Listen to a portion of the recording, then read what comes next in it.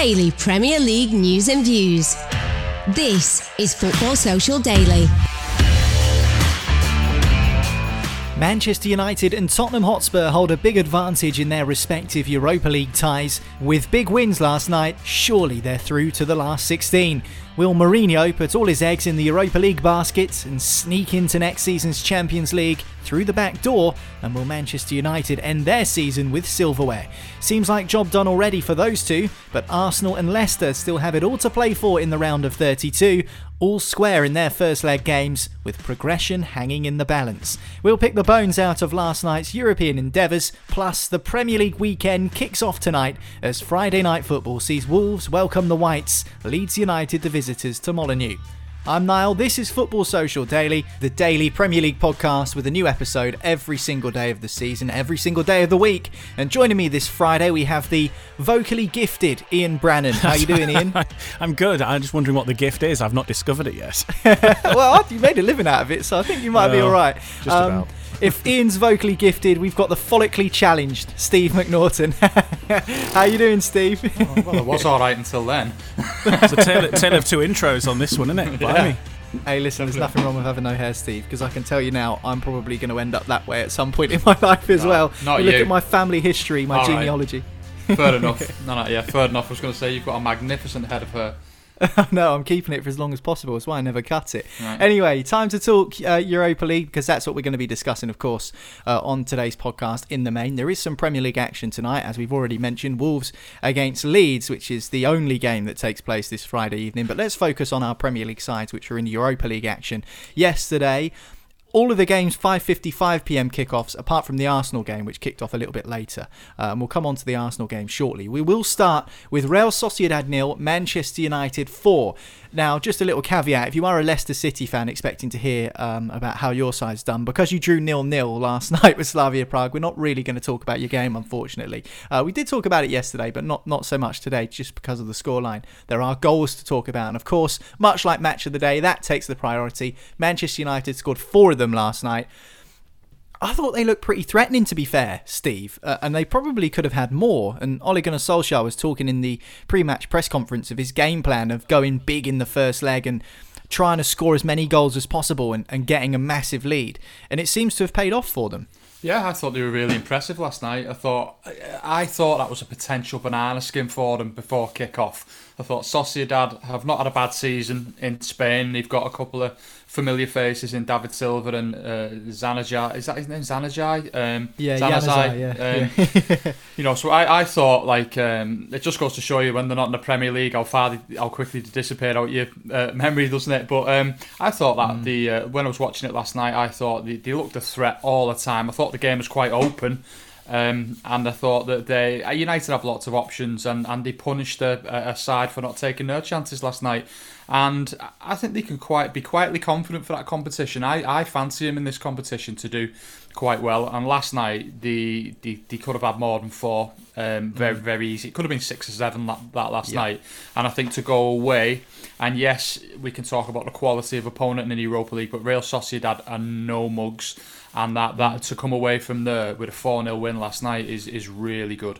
Yeah, and actually I wanted to ask you about this, because you'll know better than anyone as a Liverpool fan about 4-goal cushions in European knockout ties. I'm sure, even though that Liverpool produced that remarkable and famous comeback against Barcelona when you were 4 goals behind in the first leg, and then you took it back home in the second leg and managed to score 4 and get yourselves through to the next stage, that was in the Champions League, of course. Even though that was probably the greatest game in Liverpool's history for some, in European competition, which even beat some finals for some fans, I know that I've heard them say that, I still think that the majority of Liverpool fans would rather have been 4-0 up in the first leg. So I think you certainly feel more comfortable, don't you? Yeah, well, I just think that because the games are coming thick and fast in our season, I think it just gives Ole the opportunity to rotate a bit, doesn't it? I can't see United conceding 4 at home to Sociedad. I think Sociedad will fancy themselves to score at Old Trafford, but I think that, they can rotate. They can put. I mean, I thought Dean Henderson played really well last night, for example, and I think they've got that nice cushion. But if they end up getting kind of beat, 2-0 or something at Old Trafford, they'll probably take that now to go through. Yeah, and obviously away goals still count, don't they? And the fact that they've won 4-0 away from home leaves Real Sociedad with a mountain to climb.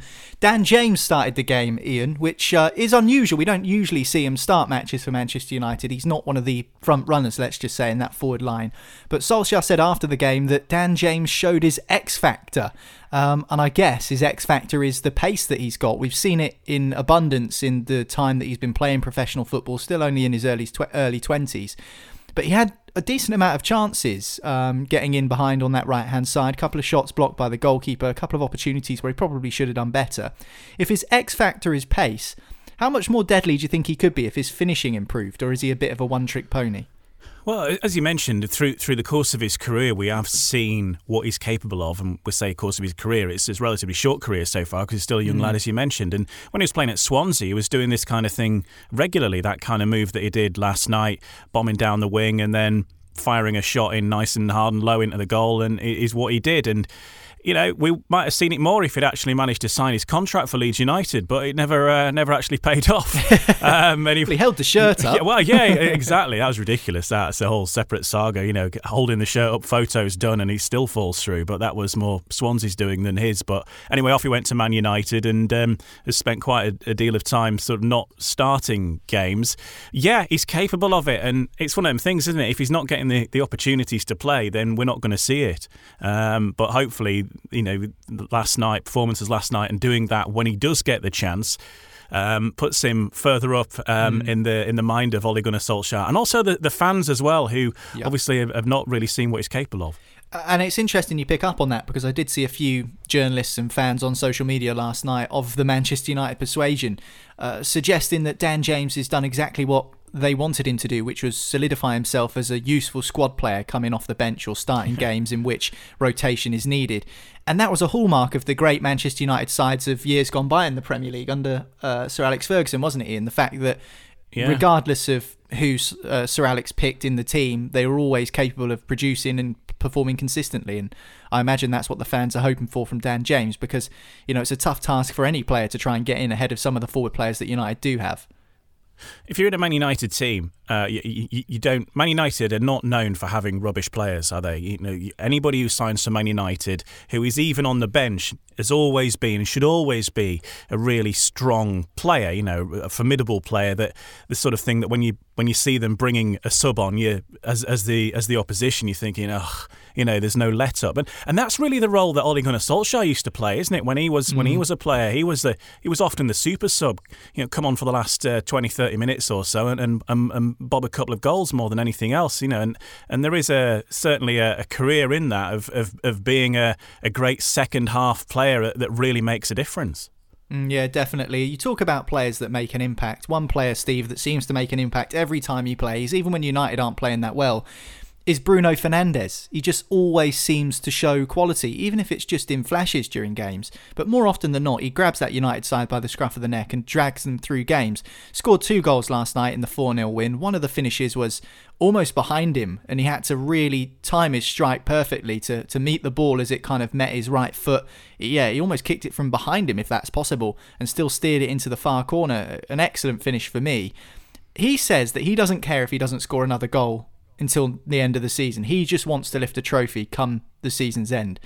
Do you think that's the mentality that Manchester United have been missing in recent years? A player who is able to come in and say, right, listen lads, I'm not here for fun and games. I'm not here to pick up my paycheck, score goals in front of the Stretford end, put the shirt over my head and celebrate. I'm here to pick silverware up at the end of the season. Do you think that's the sort of mentality that United have needed in recent seasons? Definitely. You know, even though he's a United player, I love his attitude. I think he's an absolutely unbelievable player. I wasn't convinced. I thought when he come to the Premier League and he come from Sporting Lisbon and he'd scored a mountain of goals and loads of assists, I thought the Premier League might have been a big step up for him, you know, initially, and he might have had to bed in and, you know, kind of have his ups and downs and stuff like that. But he's just hit the ground running, hasn't he? And he hasn't looked back since. And, you know, he's a shoo-in for, you know, I mean, he's in the running for Player of the Year, let's be honest about it. You know, he's in that conversation. And I think that they've got a gem there, United. They've got a player that if they can keep hold of him, because he's still a relatively young player as well. What's he, about 24, 25, something like that? Yeah. And I think the threat is obviously if one of the big boys come in for him when they start rebuilding because of what he's done at United. But the attitude, mentality is exactly what they need. I mean, I've heard stories in the past about him telling Harry Maguire he's not fit to be captain. And I love all that. I love the fact that he's willing to kind of put his neck on the line, and it is about the team as opposed to his own individual goals. And I think, they've got a proper player there, and if they do get a trophy at the end of the season, whether it be, like I said before, I do fancy them for the Europa League. I think they've got that little something about them in that competition. I just think that the chances of him having silverware at the end of the season are quite high. Because obviously they've got a FA Cup semi-final to come as well, haven't they? And good for him. Players thrive on winning trophies. That's what people are judged by. We don't want to see any captions where on when they're doing punditry later in the career where it said made 6 appearances for Portugal in his career, and all that. So I just think that he will be a real driving force in that dressing room, and he'll be dragging players along with him on that journey. And fair play, money well spent. Yeah, definitely agree with that it has been money well spent. The more he plays and the more he contributes to goals and assists during games, the more it looks actually like a bargain in today's market for what they paid for him. Certainly been an excellent player and an excellent addition for Manchester United. Steve thinks that they've got a really good chance of winning the Europa League as he's just pinpointed there, Ian. I just wondered what your thoughts are, because even though it's the last 32, you'd like to think now that Manchester United have done enough with 4 away goals to get themselves through to the next round. It would take some capitulation to concede 5 at Old Trafford to Real Sociedad. But still, you have to think about the fact that there's a last 16, then quarterfinals, then semis, and then the final. So there's still quite a long way to go in this competition and some good teams still in it. But do you fancy them to go the distance in this competition as well? I think they're certainly capable of getting to the semis and probably the final. They're a hugely strong team. They're not a bad team by any stretch of the imagination, and we're seeing that even in the league as well, that things are going all right. When you look at the other teams in the tournament, though, like you say, there's still some strong competition left over, not least Spurs, but you still got AC Milan in there as well, and Bayer Leverkusen, Villarreal, all fairly strong teams that could also similarly do damage. And how exciting are Rangers, by the way, on a brief side note? I mean, that was a thriller and a half, wasn't it, as well? Yeah, absolutely. Steven Gerrard at the helm there. Obviously, with what's going on at the moment with Jurgen Klopp, Steve, I know you've put your full weight behind him and you're backing him to stay at the club, and lots of Liverpool fans are, and understandably so, for what he's done for your club. But naturally, there will be people that are kind of eyeing up heirs to Jurgen Klopp, seeing as he's been there 5 years now and the form's taken a little bit of a nosedive lately. Is Steven Gerrard being farmed to take the Liverpool job, do you think? Do you think that he's up there earning his stripes at Rangers, and the natural eyes would be drawn to Steven Gerrard as a possible replacement for Jurgen Klopp when the time eventually comes, a bit like when Frank Lampard was in line for the Chelsea job? Do you think that there's any hint of that being a possibility in the future? I think it depends who you speak to. For me personally, I think Steven has done a wonderful job at Rangers. I think stopping Celtic getting 10 in a row was the brief, wasn't it, for him? When he took that job, it was, you have to stop them. There's money to spend, and he has spent a couple of quid. Not anything astronomical, but I think for me, I believe tactically he's very good on the training ground. I think Rangers play a really kind of high intensity game. So obviously there is an eye on how Jurgen plays. For me, in all honesty, I would like to see him do a job in the Championship over here and maybe get a team promoted or win the Championship before a Liverpool job. I think the job carries a bit too much expectation for a young manager like that. There's no doubt in his connections to the club and everything he achieved at the club, but I just think if he could, go and do a job at, like, I don't know, Nottingham Forest or something like that, and get Nottingham Forest back in the Premier League as an example, I think you'd go, hold on a minute, this guy's won league titles and trophies in Scotland. He's won the Championship with Nottingham Forest, hypothetically, and tactically he's very good. I think where he might struggle is Jurgen's strength is his man management, isn't it? I think, there's no doubt about it. Every single one of them players will run through brick walls for him and run into any battle for him, because that's the relationship he has with his players. I think Steven's a little bit colder with his players, and I think that it's a bit like chalk and cheese really in that respect. But I just think that stranger things have happened in football. I don't think I would give him the job, in all honesty. I think just go and do a bit more work elsewhere first, and then maybe the next time round, whenever that is, in 4 or 5 years or whatever after Jurgen's gone, I think maybe that might be the time when he's in his kind of late 40s, when he's gone about and done a similar path to others like Brendan Rodgers, for example, and he comes in and does it then. I think the word behind the scenes is that Pep Lijnders is very much kind of in the thinking for the Liverpool manager's job when it comes up, but we'll see. Yeah, certainly will, but obviously nowhere near that time yet. You'd like to think from a Liverpool perspective in terms of a replacement for Jurgen Klopp. But just while we were discussing Rangers, thought I may as well bring it up because, as Ian rightly says, they're still in the competition.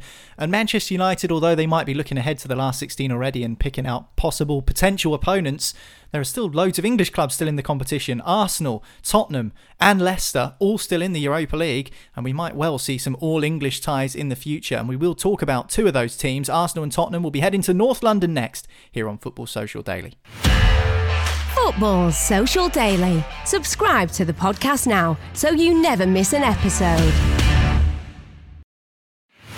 Listen to the latest Premier League news, updates and match reports now. Just ask Open Sport Social.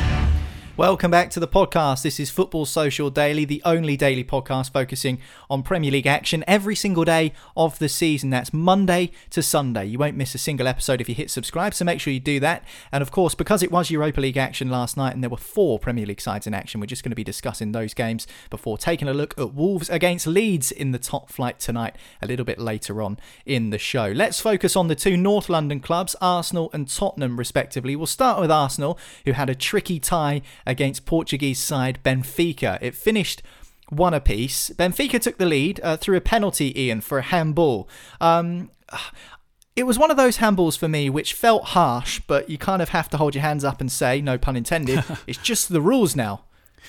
Yeah, look, penalties have always been a thing, fairly harsh, I think. Even before, VAR or not, penalties for the history of the game have really been handed out sometimes harshly, unfairly, incorrectly or whatever.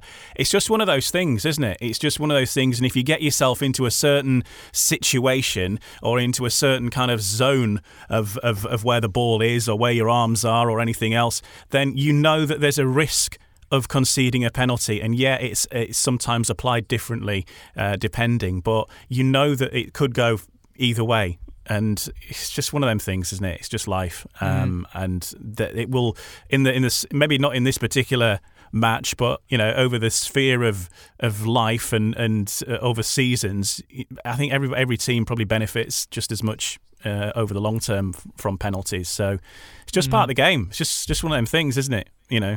Just a risk. Sometimes happens, sometimes not. It just spices it up a bit. Yeah, absolutely. Well, it certainly spiced up the game because Benfica took the lead, as we say, from a penalty given for handball.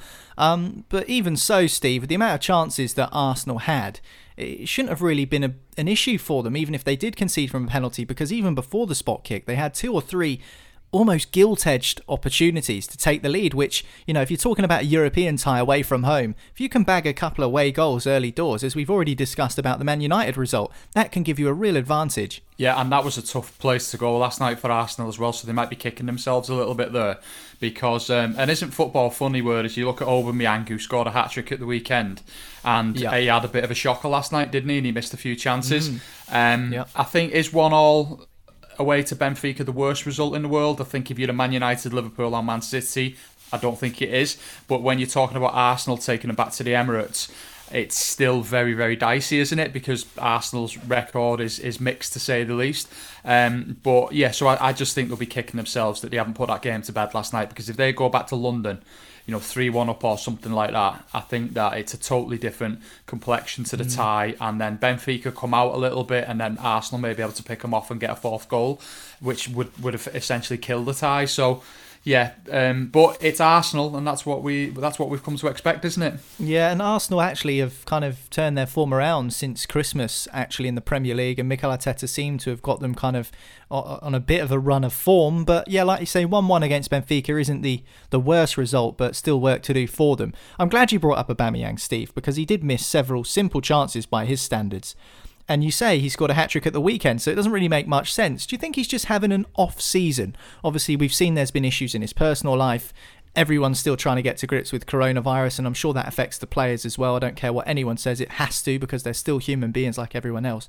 So do you think it is just a case of Aubameyang's having a bit of an off-season rather than an off couple of months? Because, score a hat-trick at the weekend and then miss sitters the next week. That is just not in his character. It's not usual for him to do that. He's lethal in front of goal usually, isn't he? He's certainly one of the best strikers in the Premier League. I just think it's indicative of this season. I think that the pandemic that we're coming up to 12 months on, and the impact that it's had on football has done strange things to players, because I think that if you're at the Emirates, if you've got 60,000 Arsenal fans cheering you on and hanging on every pass and every run you make, it's very different to just playing on a blade of grass with TV cameras there. And I just think that he's not the only one that's affected. I think that has affected a lot of players where they probably would have got that boost in energy off the crowd getting behind them. And I just think he's one of them players that has probably suffered as a result of that. And like I said, he's not the only one. Plenty of players just have not adapted very well to having no fans singing the name or cheering everything they're doing. And I think that, in addition to everything that's gone on with coronavirus, because it's been absolutely horrendous for the country and the world at large. But I just think that from a football perspective, the mental impact that it's had on players is palpable.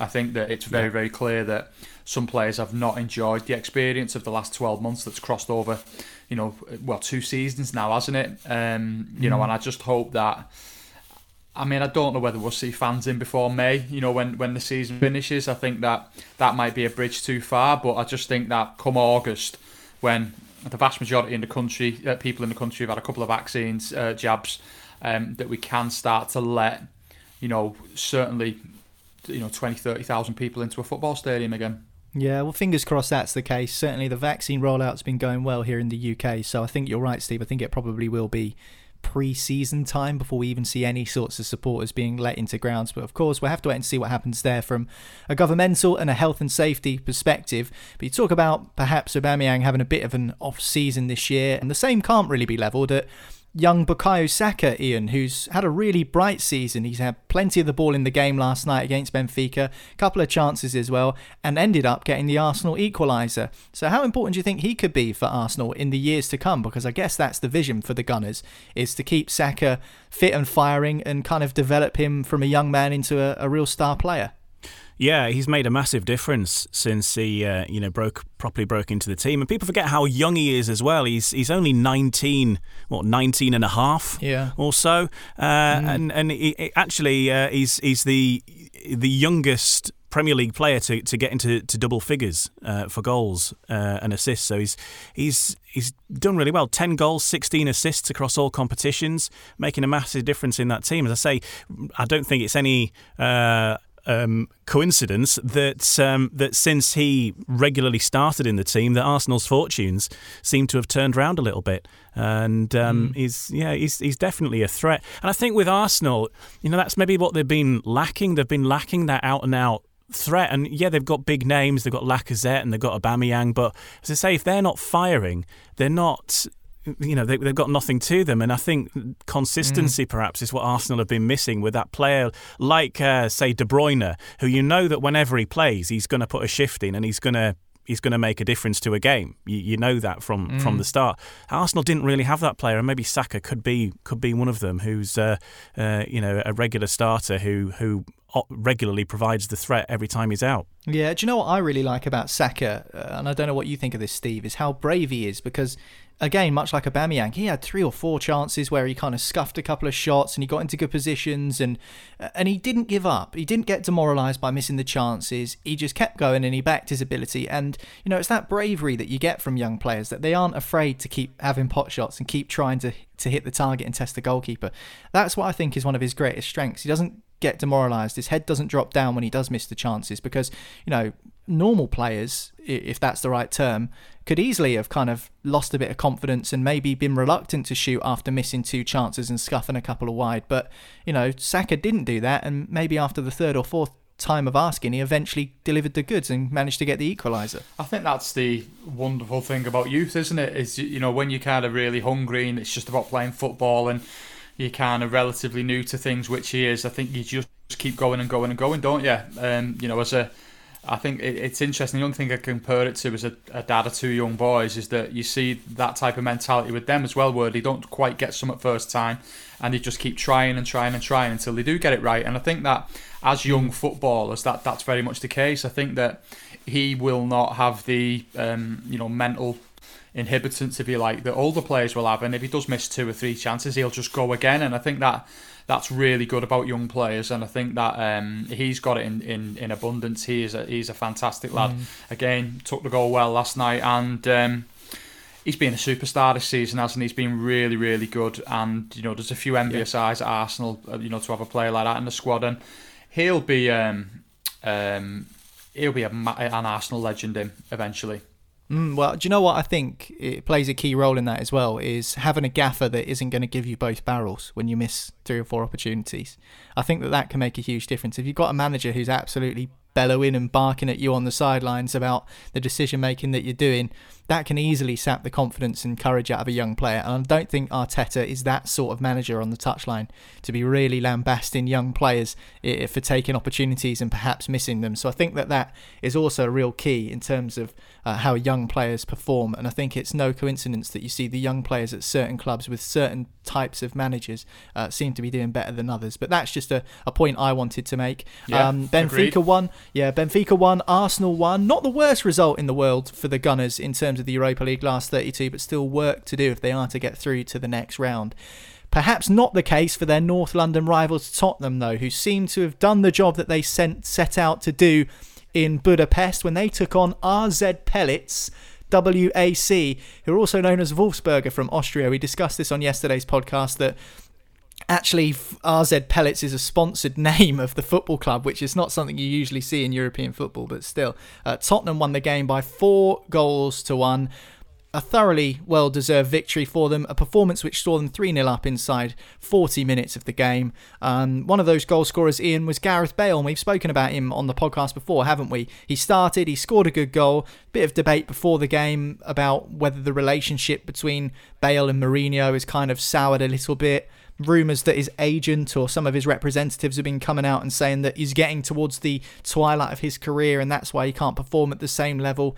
What do you think? Because the goal he scored showed me that he's not at the twilight of his career. It showed me that he's still got plenty of potential and plenty to offer for Tottenham Hotspur. Cutting in with a Cruyff turn, smashing it into the far corner beyond the goalkeeper. And yes, I know it's against an Austrian side called Wolfsberger, but he's still a top quality player. And do you think that we'll see him play more Premier League games now, kind of because of this performance? Because he's mainly been used as a bit part in these Europa League and FA Cup games that Tottenham have had.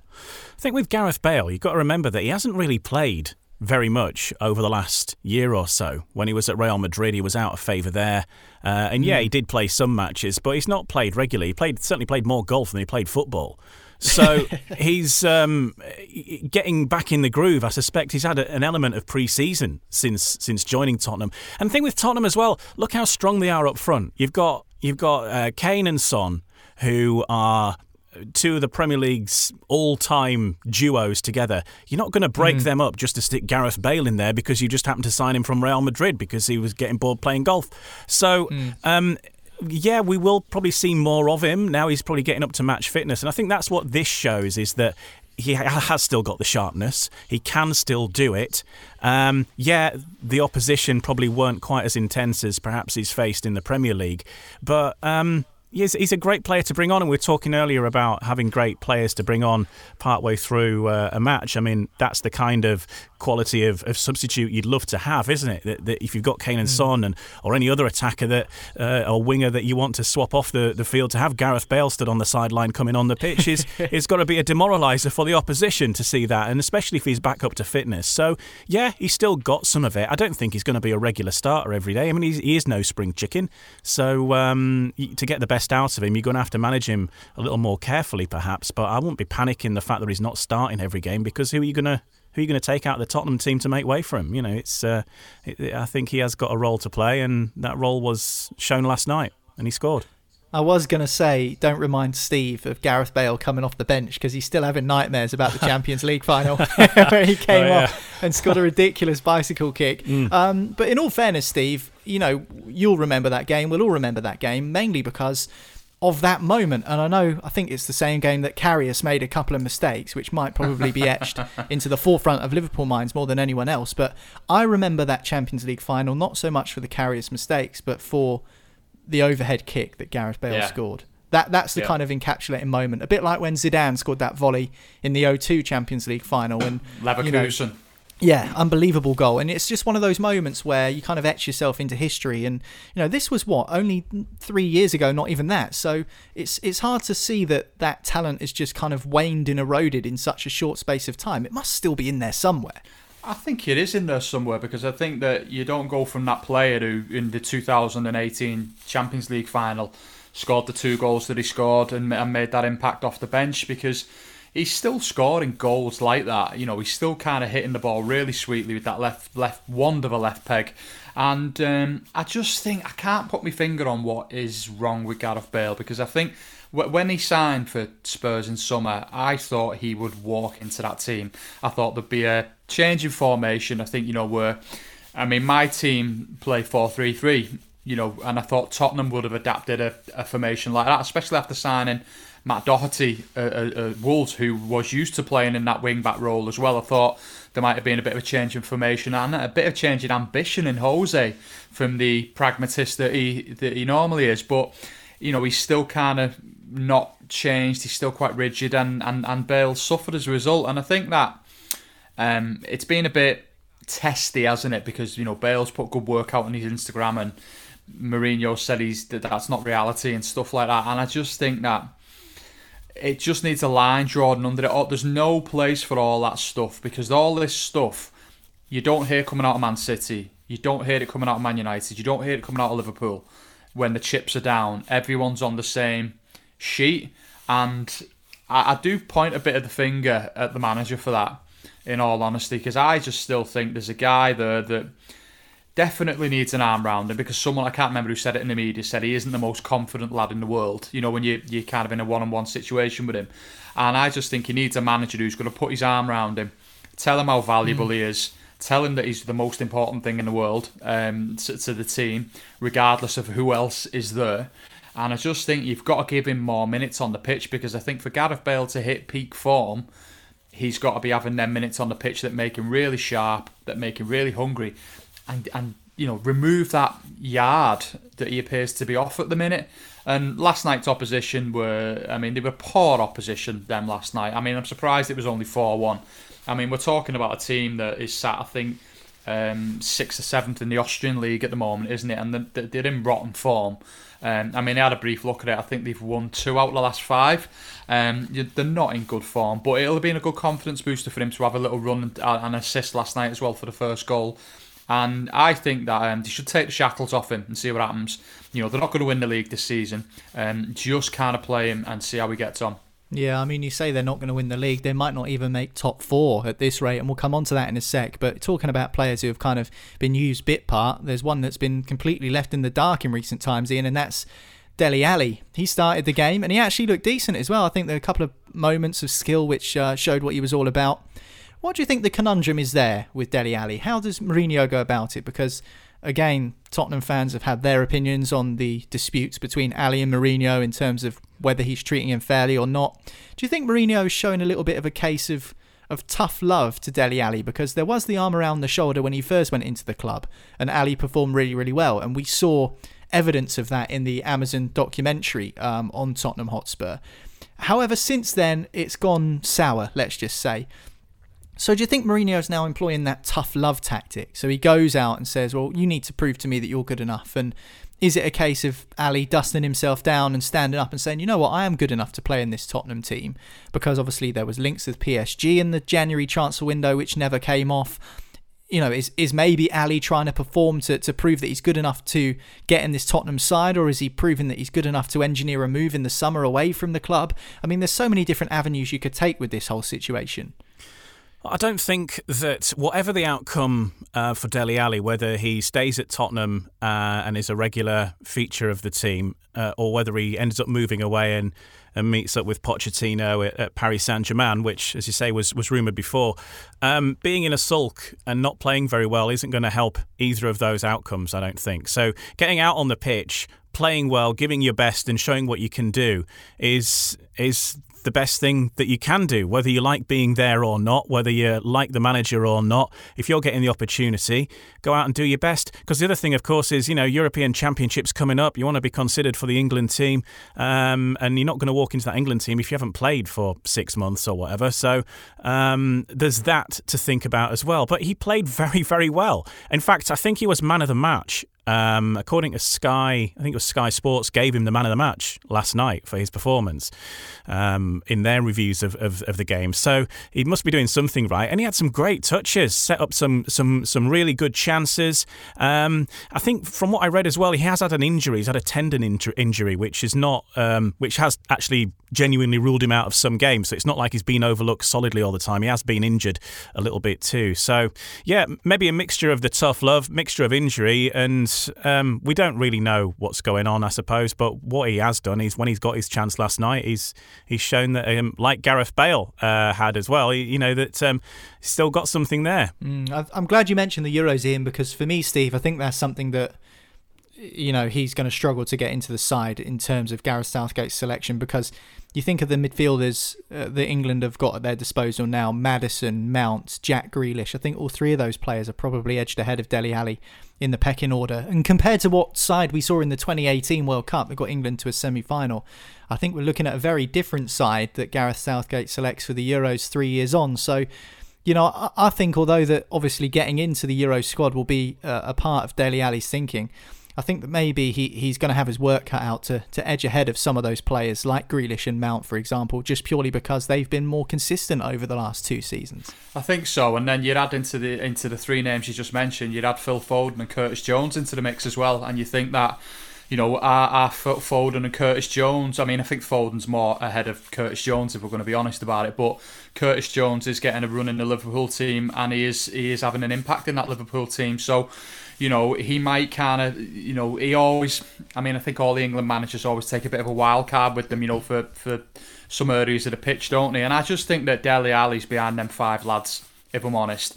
I think when you've got the regulars on top of that as well, like your Hendersons of this world, I think that I can't see Dele Alli, even if he's in majestic form between now and the end of the season, getting in that Euro squad. I think that the England career has ground to a halt, unfortunately, and I think that's why I thought the move away to PSG might have been a good thing for him, because if he's playing in the Champions League and he's performing in that PSG team, suddenly it does give Gareth Southgate a decision to make, doesn't it? And him getting bits here and there at Spurs is not going to get him into the Euros team.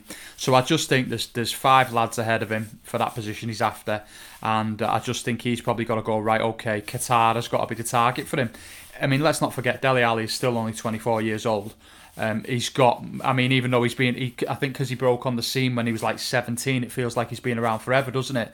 But I think at 24 years of age, I think there will be that, almost that kind of line in the sand in summer where he goes, right, okay, I've got to leave Tottenham. I've got to go and do something else, whether I go and sign for, I don't know, whether I go and sign for someone like Leicester City or ever go and sign for someone like Southampton or Everton or whoever, potentially will give him that route back into the England team and getting games week in, week out and getting playing European football again, because there is a talent in there. He's a young lad still. He's made mistakes, and the career can have the defibrillator put on it, and he can rock it again, because there is a player in there. But we go back to this Mourinho thing, don't we, and the drama with players and stuff like that, and how it's all played out in public. And again, I think it's a real kind of weakness of Mourinho's as well. So I think there's 2 people to blame in the situation, like the Bale situation we talked about before.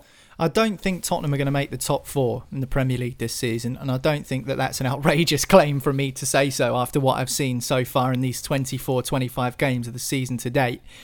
So then, with that in mind, we've seen him do this before, Jose Mourinho, Ian. Is he going to focus now on the Europa League? A strong side last night against a team, as Steve rightly says, you'd expect Tottenham to beat regardless. Wolfsberger from Austria. So they did win the game 4-1. They are in pole position. The chances are they are going to make it through to the last 16 of the competition. You know, if they can't finish top 4, Tottenham need to be making Champions League football. They got to the final only a couple of seasons ago. So do you think that he will be taking the unconventional but well-trodden Mourinho route of winning the Europa League in order to get into the Champions League? Yeah, most probably. I think, as you say, there's not a right lot going on in the Premier League for them now. I think that's starting to slip away with Man United and Man City really laying the claim to it's going to be one of those two, most likely City. So yeah, I think a European competition, a European win, surely would be the next greatest trophy that there is on the table left to win for them. So, I think he will be focusing on that, and especially as he's got a history of doing pretty well in Europe as well. I think we've seen what he's done previously with other teams, and I think it will be all eggs in the Europa League basket from now on. Yeah, absolutely. Well, he certainly knows how to win any trophy, let alone a European trophy. He's done that on plenty of occasions. 2 Champions Leagues, 2 Europa Leagues. Could be on the hunt for his third. Tottenham 4, Wolfsberger 1 last night in the round of 32 of the Europa League. Leicester did draw 0-0 with Slavia Prague, but it was a bit of a bitty game and not really too much to discuss there. But they still have an opportunity, of course, to get through to the next stages as well when they play the return leg at the King Power Stadium. Time to leave Europa League on the back burner, at least for another week, and time to talk Premier League action. Instead, we'll be focusing back on the English top flight, and we'll do it next here on Football Social Daily.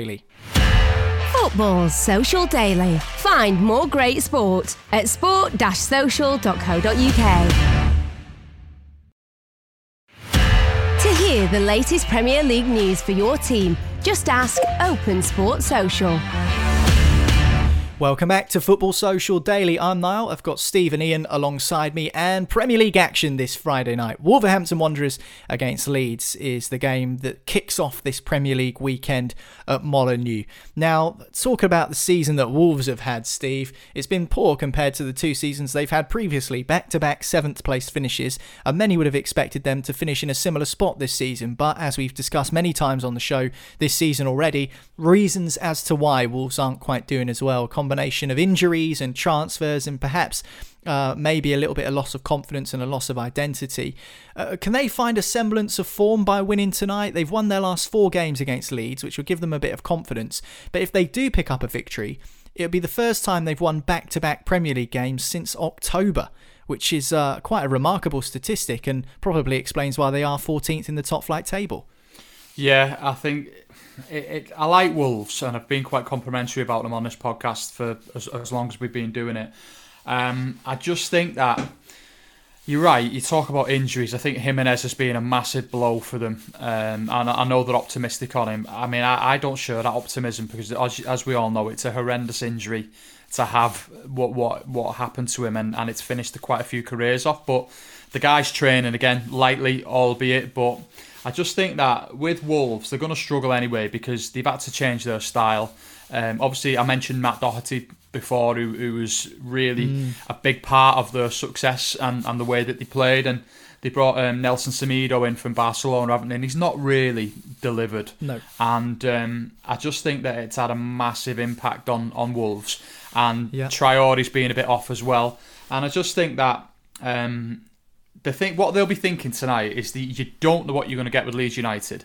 You don't know which Leeds are going to turn up because obviously you get them where they go to Villa Park and win 3-0, they go to Everton and win, and you're thinking, wow, they're turning the corner, and then they just go and get battered by someone. And it could be one of them nights tonight, where they're away from home. They conceded 4 last time out against Arsenal, but they could win 3-0 against the Wolves side that's struggling. So it's a pick'em tonight, as they say over in Vegas, and I just think I'm just looking at the odds, for with Sky, and Leeds are 2-1, and Wolves are 13-10. Says it all. So it's just, but I think it'll be entertaining. But I think Wolves do need to pick up some results because finishing 13th or 14th or whatever they are is not good enough given the investment that's gone in there. Pick a hand, toss a coin, whatever you want. Come on then, Ian, you're the Leeds fan here. What sort of Leeds are going to turn up tonight, or are you equally as uncertain as we are? I think a hugely fired up Leeds is going to turn out tonight. I think Wolves could be in for one. Two reasons for that. Leeds don't generally get thrashed twice on the bounce, famous last words. But usually that's my bet sorted out. Yeah. Well, usually they're usually pretty much fired up. After a big defeat, we've usually seen a big bounce back. Another reason as well, and this is I can see why they're going to be fired up. Calvin Phillips's grandma Val sadly passed away yesterday, and she was a huge part. I don't know if you saw the Amazon documentary. She was a big part of that.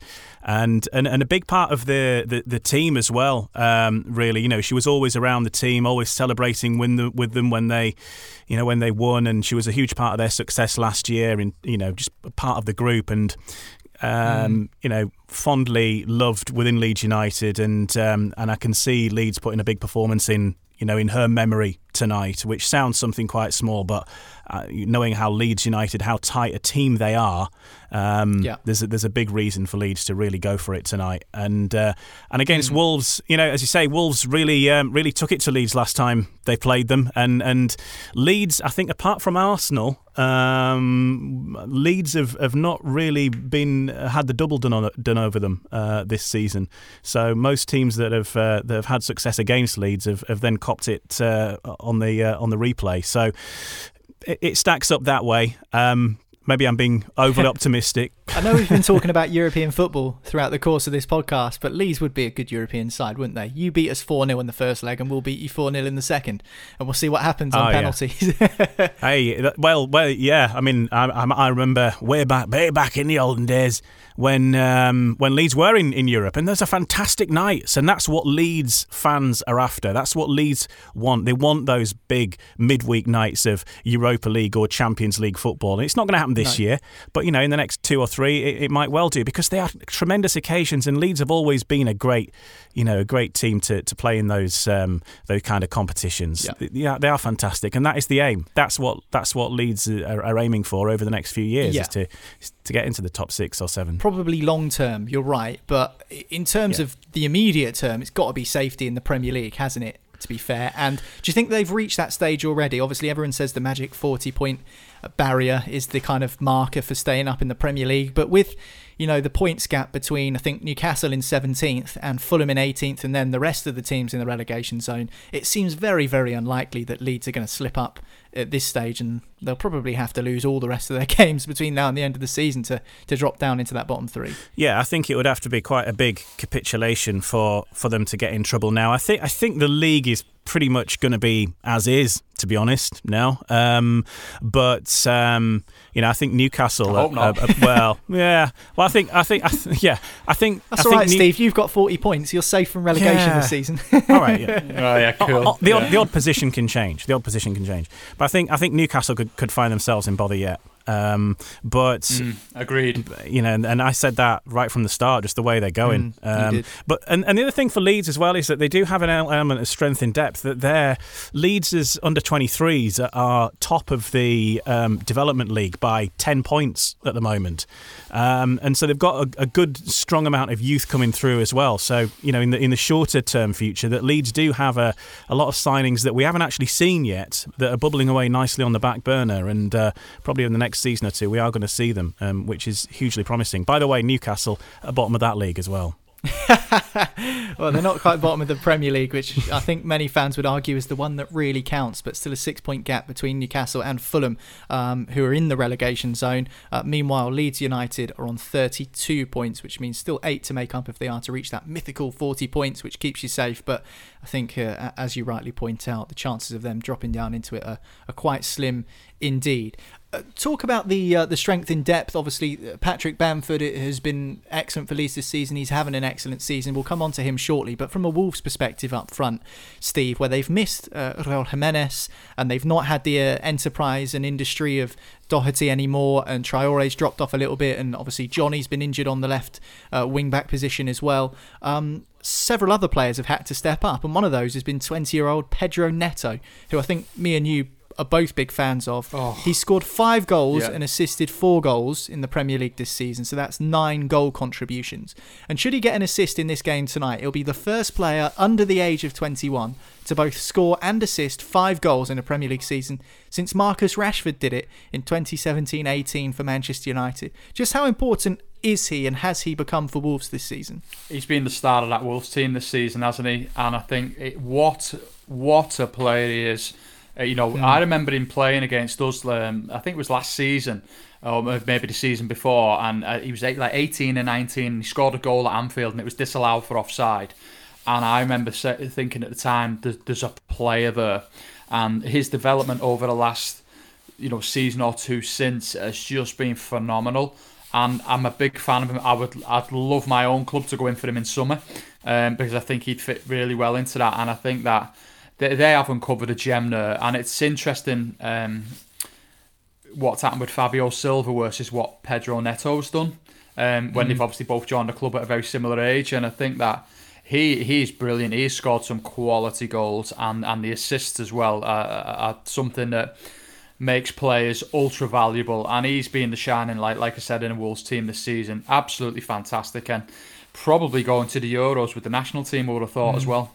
1 appearance for Portugal, 1 goal. Can't do more than that. Called up in November, but obviously international football, the scene is a little bit rocky at the moment in terms of call-ups and travelling for games and stuff like that. So he's certainly doing himself no harm at all in getting in contention for that Portugal side, who of course are defending European champions, aren't they, with the 2016 Euro victory in France. So fair play to them, and fair play to Pedro Neto for the way he's performed this season. As you say, he doesn't play like a 20-year-old. He's got so much maturity and a really exciting player, I think, for the future of Wolverhampton Wanderers, and indeed the Premier League, should he stick around in the English top flight. Okay, let's talk about Bamford, because I think it could be a tale of 2 forward players tonight, Neto and Patrick Bamford. Interestingly enough, he was speaking about earlier this week, Ian, about his time at Burnley on loan, when he was a Chelsea player. He was on loan at Burnley, and said that Sean Dyche kind of frowned upon him and didn't really take to him. Said that he was born with a silver spoon in his mouth. For those people who don't know a little bit about the backstory of Patrick Bamford, he does come from a middle-class background.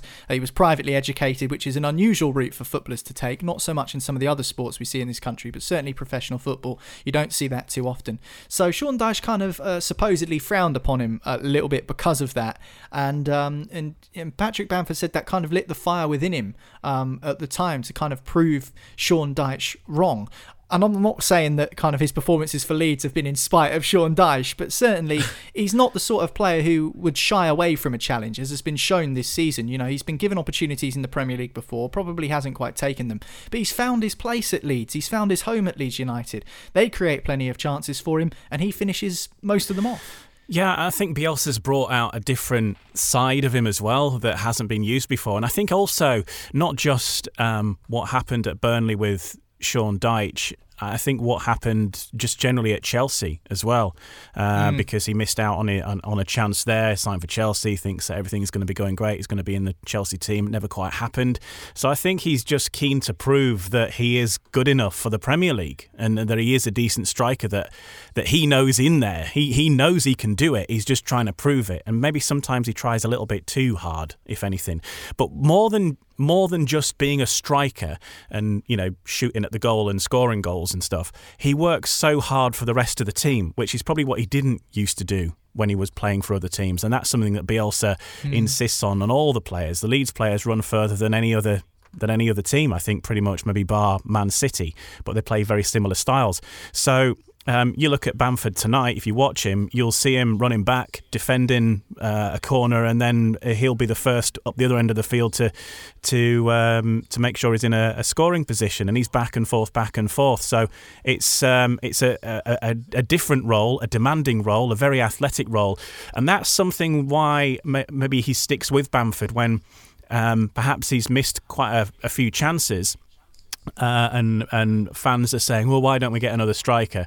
It's not all about the striking. It's about the larger role in the team as well, which he does better than probably a lot of other players, because Leeds have stuck other strikers in and they just didn't do anything. And I think Eddie Nketiah was one. Eddie Nketiah from Arsenal was great. He was a good goal poacher. He was good at shooting, but he wasn't doing the rest of the work that Bamford did. And it was noticeable, actually, that Leeds weren't as balanced, because he's waiting there to score his goal, but he wasn't doing much else. Well, Patrick Bamford will be hoping to find the net tonight against Wolverhampton Wanderers. Wolves taking on Leeds in the Premier League. It's the first kick-off of the weekend, Friday night action in the top flight. And my favourite little quip to do with this game was in Marcelo Bielsa's pre-match press conference, where a journalist asked him, what's your impression of Nuno Espirito Santo, the opposition manager? And as is often the case with Marcelo Bielsa, it was translated to him by his right-hand man into his ear. And his response was, my Portuguese accent isn't very good. I can't do a good impression of Nuno Espirito Santo. I think he kind of took the question the wrong way. But that's the beauty of being lost in translation. Marcelo Bielsa, always a character. Thanks very much, Steve. Thank you, Ian. Cheers, thanks. Cheers, lads. My name's Niall. Don't forget to hit subscribe, and that way you won't ever miss another episode of Football Social Daily again. Don't forget, tomorrow morning, UK time, as bright and early as you can imagine, there'll be a brand new Premier League preview podcast for you, looking ahead to all the weekend's games that take place across Saturday and Sunday. And then on Sunday, Fergal Brennan and the gang will be with you to look back at all the weekend's action, all the goals, all the games. So make sure you hit subscribe, and that way you won't miss those two. But that's it for today's episode. We'll catch you again soon here on Football Social Daily. Football Social Daily from Sports Social. Find us on Facebook. Search Sport Social.